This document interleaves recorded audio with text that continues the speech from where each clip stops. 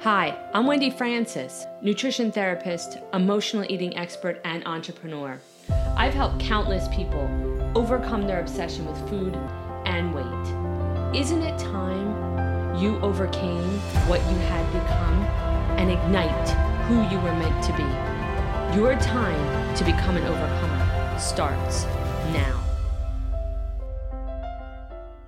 Welcome to the Overcoming Podcast.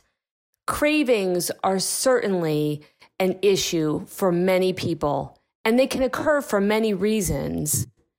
Take a listen to learn how these can impact your life, your food, and your weight. Good evening, everyone. Hi, it's Wendy. I'm so excited to be on with you tonight, as I always am. I love doing these calls and being able to bring to you things that I know and things that I uncover in order to help you all uncover your best you even further, as I truly know that transforming your relationship with food and eating allows you to transform yourself. And tonight, I am going to be covering and focusing on the mind and how it, we're in a three-part series on mindfulness, but I'm going to be focusing on the mind and actually how it regulates fullness. And here's why. Because when we talk about mindfulness, no pun intended, it's really true that you've got to understand the context of the word. When I look at mindfulness, I see mind and then I see fullness. And what we so often overlook and maybe don't even understand is how these two things are really interrelated. So often we think of fullness as being just a body sensation, but it's not true. Fullness, someone can feel full and have not eaten all day. And sometimes the mind can make us feel hungry when we physically have enough in our stomach. So as I thought back on the topic of mindfulness and the three-part series, I wanted to do our second part on this series around the mind and its integration into fullness, and then fullness and how it affects the mind, and how these two things go hand in hand. And I will, as we go through some of the content tonight, I will, in fact, kind of bring some of it to the forefront, and then some I'll leave. So if you have questions or you want to do some of your own Google research, because when we talk about the mind, and for anybody who was on with me last year when I did, I think it was a 6-part brain series, it can get really, really interesting. I find the brain to be so interesting, but it can get really intense. And since we're not sitting in a room together, where I can draw and have you visualize things with me, I feel like on a podcast or on a call like this, some things are better left unsaid, but I will point you in the direction of where they need to go should you really want to understand those specific components. And as we talk later on in the call, if you want to ask me more specific questions, I'm glad to answer that as well. When we talk about fullness, we obviously need to talk about the mind, and we talk about the mind, we need to talk about fullness. So I wanted to start at the very beginning with hunger. We all can relate to the feeling of hunger. And hunger comes from our physical stomach. And so for those of you that may or may not be aware, right underneath the bottom part of your rib cage, right around your diaphragm, in that sector, right under there, if you put your fist there, that's absolutely where your stomach is. It's not in the lower quadrant of your belly. The reason why I always make this distinction up front with people when we talk about hunger is because we're not always taught where our stomach actually is. And so when you're feeling hunger, it's about the emptiness underneath that rib portion, the middle part of your ribs, up underneath there. That's where your stomach truly is, in that upside down V. And so that's where the emptiness comes from when you're hungry. So often clients will describe their hunger either from coming from their head or their mouth or their hands, or sometimes the lower quadrant of their belly, which is intestines. So it's important to really identify and understand for yourself when you're feeling hungry, specifically, where are you feeling hungry? And it's a question we never get asked, and it's a question nobody thinks to ask unless you're someone like myself. But whenever anybody asks me if they're hungry, particularly if I'm working with them individually or you're in a seminar with me, or I even do it with my children, my poor children. But, you know, when someone says to me they're hungry, I say, okay, you're hungry. Where are you hungry? Where do you feel that hunger? And to get a sense of where it's actually coming from. Okay, we know hunger is a normal sensation, and it makes us want to eat, right? Your body tells your brain that your stomach is empty. In true hunger, if it's really in your stomach, and you identify it as being in your stomach and not in your teeth and not in your head and not in your hands and not in your legs, but if it's real stomach hunger, your body tells your brain that the stomach is empty. It does this through a series of different components. The stomach, this makes your stomach actually growl, and then it gives you that sense of hunger, those hunger pangs, right? If there is hardly anything in your stomach and your blood sugar is falling low, then obviously you can feel lightheaded, grouchy, irritable, etc. Everybody's different in how they respond to true hunger, physical hunger. Hunger is partly controlled by a part of your brain, and that's called the hypothalamus, just so you know. It's also controlled by your blood sugar level, how empty your stomach and intestines are, and certain hormone levels. So the big thing you want to remember in hunger, just so you can understand what that looks like, is that's a physical body sensation, but it interacts with your mind. And that's what's so important, is there's got to be an interlink there, all right? So to break down products of certain foods. So when we eat food, it starts to break down in our stomach. Some are broken down more in our stomach. Some are broken down more in your small intestine. If you have questions about that, you can ask later on in the call. But amino acids are broken down from protein, fatty acids from fat, glucose from carbohydrates. And that regulates hormones such as insulin, right? And this affects processes at a cellular level. And they send messages to the brain telling you that the brain needs fuel, okay? When the body needs nourishment, neurotransmitters are released. Now, what I want you to understand from this, and I'm going to break it down for you. So when you're actually real physically hungry and your body needs food, there are things in the brain that are released. Know that they're called neurotransmitters. One neurotransmitter in the brain is called neuropeptide Y. I do not want you to necessarily write that down unless you're really interested in it. But that's really important in sending messages to various parts of the brain. Furthermore, scientists have actually recently identified two different neurotransmitters, ghrelin and leptin, and they communicate with NPY. Now, I'm not going to go further into that. I just want you to see how much interaction there is between the body and the brain, body and the mind, and how much they're talking during this process. So when you're not mindful, when you're eating, you're going to see how this impacts this whole thing.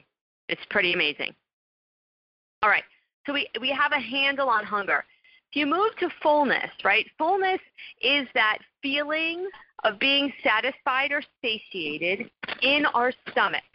Now, can you feel full in your mind? Absolutely. I work with clients with anorexia who have hardly eaten anything for days on end. Their weight may be extremely low, yet they feel full. Well, that fullness is clearly not tapped into their body, correct? That fullness is coming from a place in their mind that's overriding their signals of hunger. Maybe coming from certain emotions, maybe coming from certain hormones. Okay, but we're talking about fullness that's satiety that's actually felt in your stomach. Your stomach tells the brain that it's full. Once you fill up the stomach about 3/4 of the way, Your stomach tells your brain that it's full. And normally, in a normal pattern, this feeling would cause you to stop eating and to not think about food again until you were empty and hungry again. Fullness is partially controlled by the hypothalamus, that part in the brain that I talked about, partially controlled by your blood sugar, partially controlled by having food in your stomach and your intestines. Here's where things get interesting. There is a chemical called CCK, and what's so interesting about CCK, the more we learn about this mind-body connection, the more we're trying to understand what regulates hunger and fullness. When you eat, food enters and fills your stomach and travels to the intestines. As the food is digested and the body cells are fed, a chemical called CCK is released. This turns on the feelings of fullness and turns off appetite. Now, appetite I look at as hunger and fullness. We'll talk about craving in a second. That's a different category. Furthermore, emotional eating is a different category, and I'll explain that in just a few minutes. Researchers now really are thinking, which is interesting to me being in the field for this long, and that certain conditions such as anorexia, bulimia, and compulsive overeating actually may affect many appetite control body chemicals, including the CCK, cholecystokinin. In clients with bulimia, they've done some scientific research, and those researchers actually think that the CCK mechanism doesn't work properly, or that the body's chemical systems may become desensitized, where that person can eat larger quantities. And it's my wondering and taking that leap that may also happen in overeating as well. And so we're still doing research around that. But again, noticing the real intricate connection between the mind and the fullness, the mind and the body. Now, cravings are a different component, because what I was just speaking about there was real hunger, fullness, physical. Then you can talk about a craving, right? A craving is a desire for a food. It's that just true, I want, whatever that is. It can be after seeing, smelling, or thinking about the food. Now, what's interesting to me about cravings, as I've studied for so long, is that even after you feel full, right, your cravings can make you either keep eating or even just begin to eat that food without having any sensation of hunger whatsoever, right? It can also stop you from eating even though you're hungry. That's the reverse of what can happen with a craving. That might happen when you're sick or you're feeling stressed. Just having a conversation with someone the other day who had been stressed out for a number of days and hadn't eaten at all. And the adolescent, and this adolescent was really worried that they were slipping back in their anorexia. And after speaking, I just really recognized that it was more that she was stressed out for a few days. There wasn't any signs that she had. And so we really just talked more about that. So know that craving and the desire to eat food can go in the reverse fashion as well. We always think about craving as having that desire to eat, right? That real, oh, I want chocolate, or oh, I want a lemon tart, or oh, I want a pastry, or oh, I want pasta, whatever that is.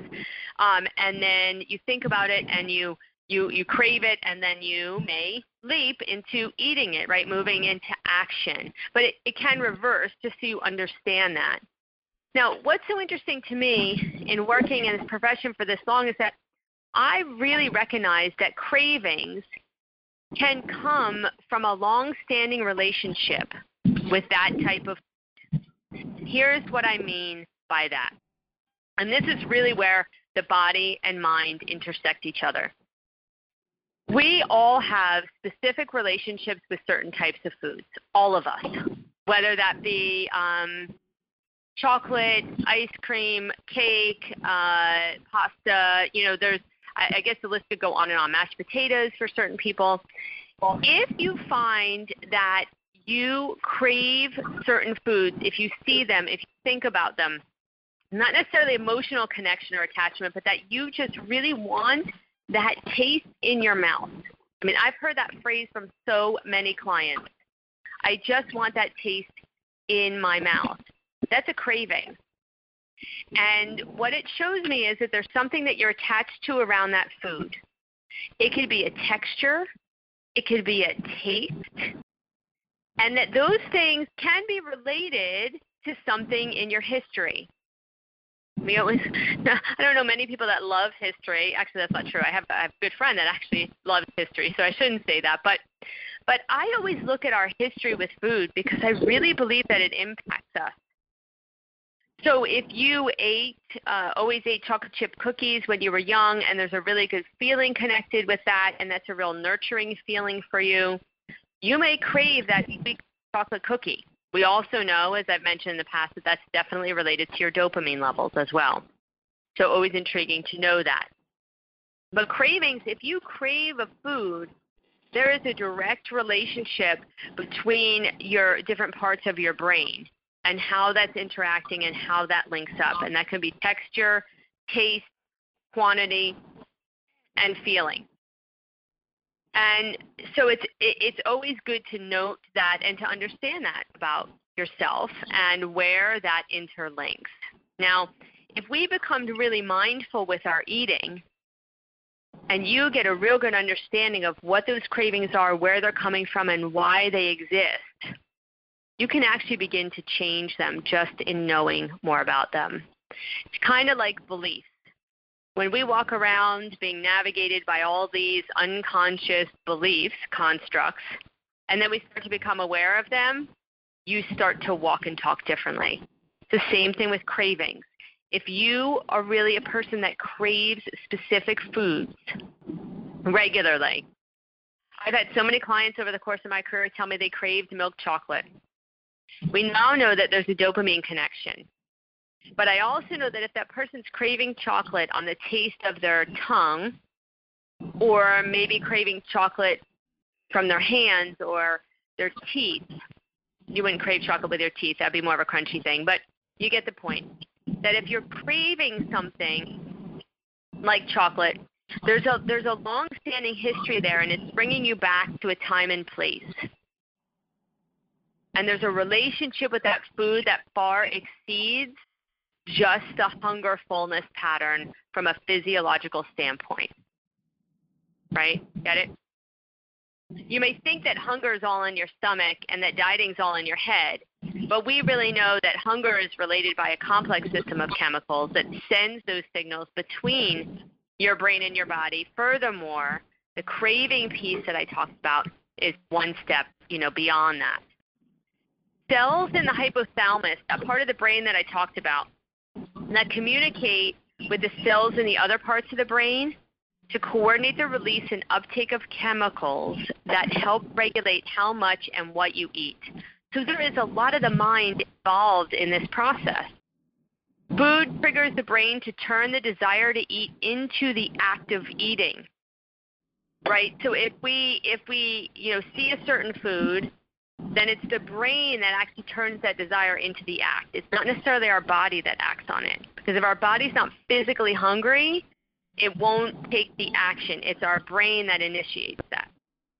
How a food smells, what it looks like, and how you remember it tasting can actually excite chemicals within your brain, which elicits craving further. So when you think about that chocolate, for someone that's got a relationship with chocolate, when you think about that chocolate and your mouth starts to water and you can taste it, you can sense it, that actually is because your brain is thinking about that and it's exciting these other chemicals in your brain, which is furthering the craving. So the more that you're thinking about it and visualizing it, right? And we know that the brain doesn't sense between visualization and reality. I want you to hear it again. The brain doesn't make the distinction between visualization and reality. So when you're visualizing in your mind eating that chocolate, how it will feel on your tongue, what's it like, what's your favorite one, how does the wrapper peel open? Well, that's eliciting the same chemicals to a lower level pattern that it would if you really did it, which is how that begins. Craving is a little bit different than an emotional eating perspective, and here's how I make the distinction, just so you all can understand. Cravings are a relationship-based orientation, as I mentioned. So it's where we have a relationship with that certain food, we crave it, and that can be related to something that might be in our past. Emotional eating is about feeling a certain emotion and that emotion triggering you to eat. Now, that can happen because you want to avoid that emotion.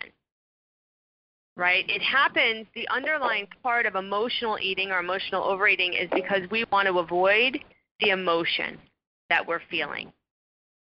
There's other things that can fall into line with this. If we look at addictions like alcoholism, drug addiction, gambling, sex addiction, and exercise addiction, they all fall along this same line. So if you get triggered by a certain emotion, and you eat with that emotion, right, that's that trigger. It's because you want to avoid that emotion. You may not want to feel that emotion.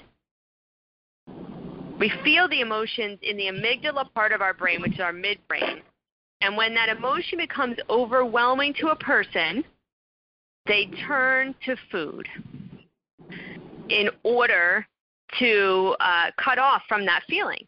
It's a whole lot easier to obsess and think over and over about what you're going to eat than it is to feel anger for some people, than it is to feel sadness or loneliness for some people. Everybody's different, right? So it's important to really note and understand that for yourself. That can be true for anything. I've worked with a number of compulsive overexercisers in my past, and I've also worked with a number of exercise-resistant people, people that will not exercise no matter what. They hate it so much because they've been forced to exercise in their past. And that's all about emotion regulation and dysregulation, how we can regulate our emotions, what emotions we want to be involved in, and what we don't. So it's important to note the difference between emotional eating and craving. So I know this is a lot to digest, and that's no pun intended, but I also wanted to just bring you back into understanding this process. You know, when we look at the breakdown of the products of foods, right, we talked about amino acids from proteins, fatty acids from fats, glucose from carbohydrates, and they regulate, you know, insulin levels and hormone levels and a bunch of other chemical messengers. That's why when you eat, the more regularly you eat consistently throughout the day, the more you have a balanced nutrition intake of protein, some fatty acids, some fruit, the more likely you are to have stable hormone regulation, stable neuropeptide, neurotransmitter regulation, and then that takes some of the guesswork out of the mind piece that I talked about earlier around hunger and fullness regulation, right? And then you can get it down to the bottom of, is it a craving, is it emotional attachment, etc.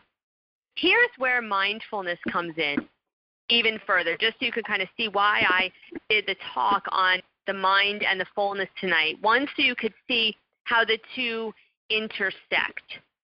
Two, as I just spoke about digestion, you know, eating foods with certain nutrients and having them digested. Right? When we digest things, it involves a complex series of hormonal signals between the gut, which is our intestines, and the nervous system. That's what happens. And it seems to take about 20 minutes or so for the brain to register fullness. Now, I know lots of people have heard that. It's been out there in the media, and I hear it being kind of thrown around in restaurants all the time if I go out to eat. You know, oh, wait, sit for a little bit. You know, it takes 20 minutes for your body to know if you're full, right?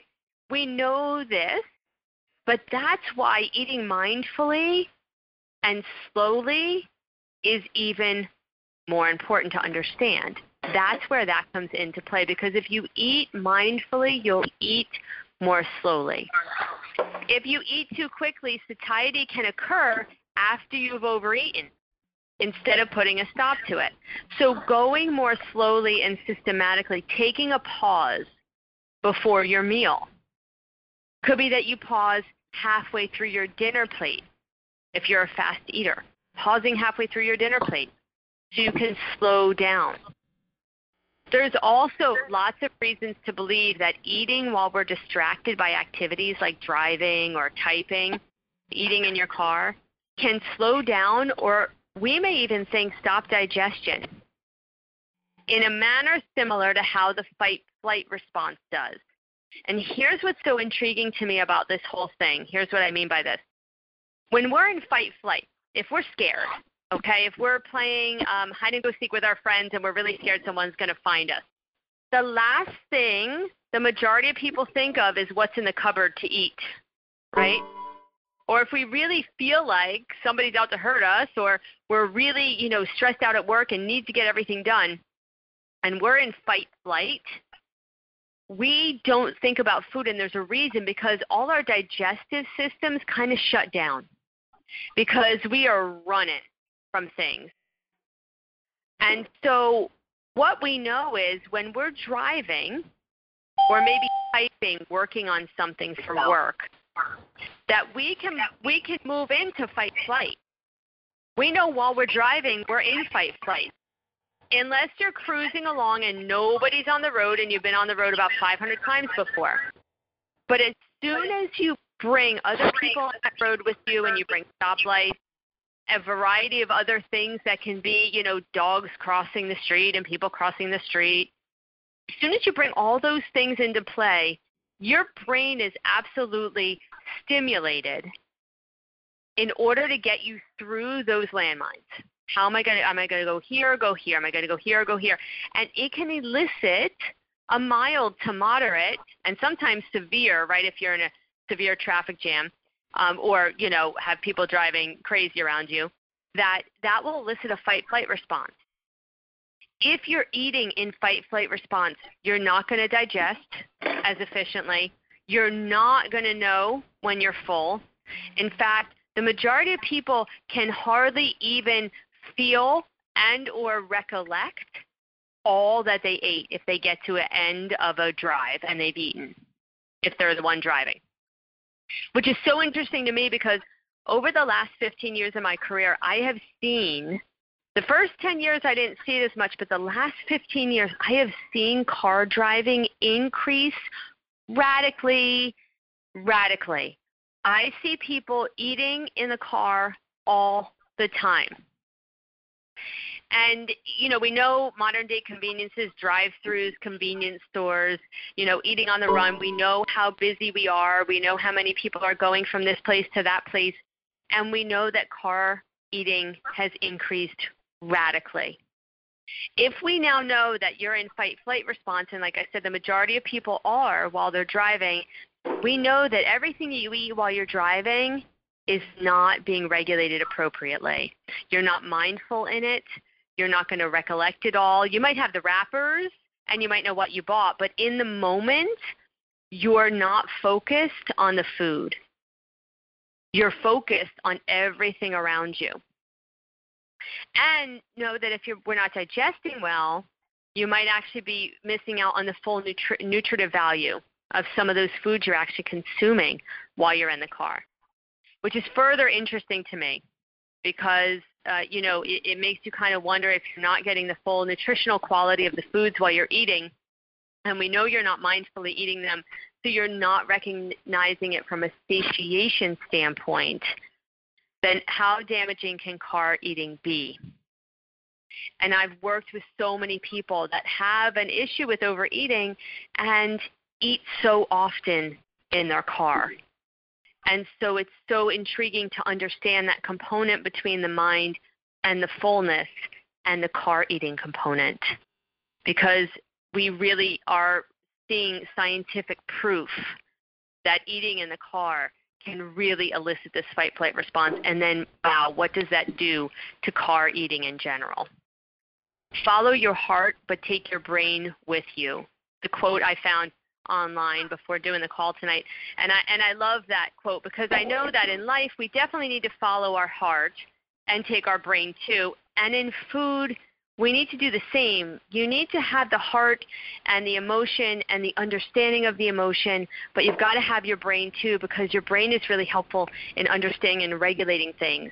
And it's really the combination between brain and body, or mind and fullness, that really enables you to have the perfect symbiosis between two things, to be the most healthful eater as possible.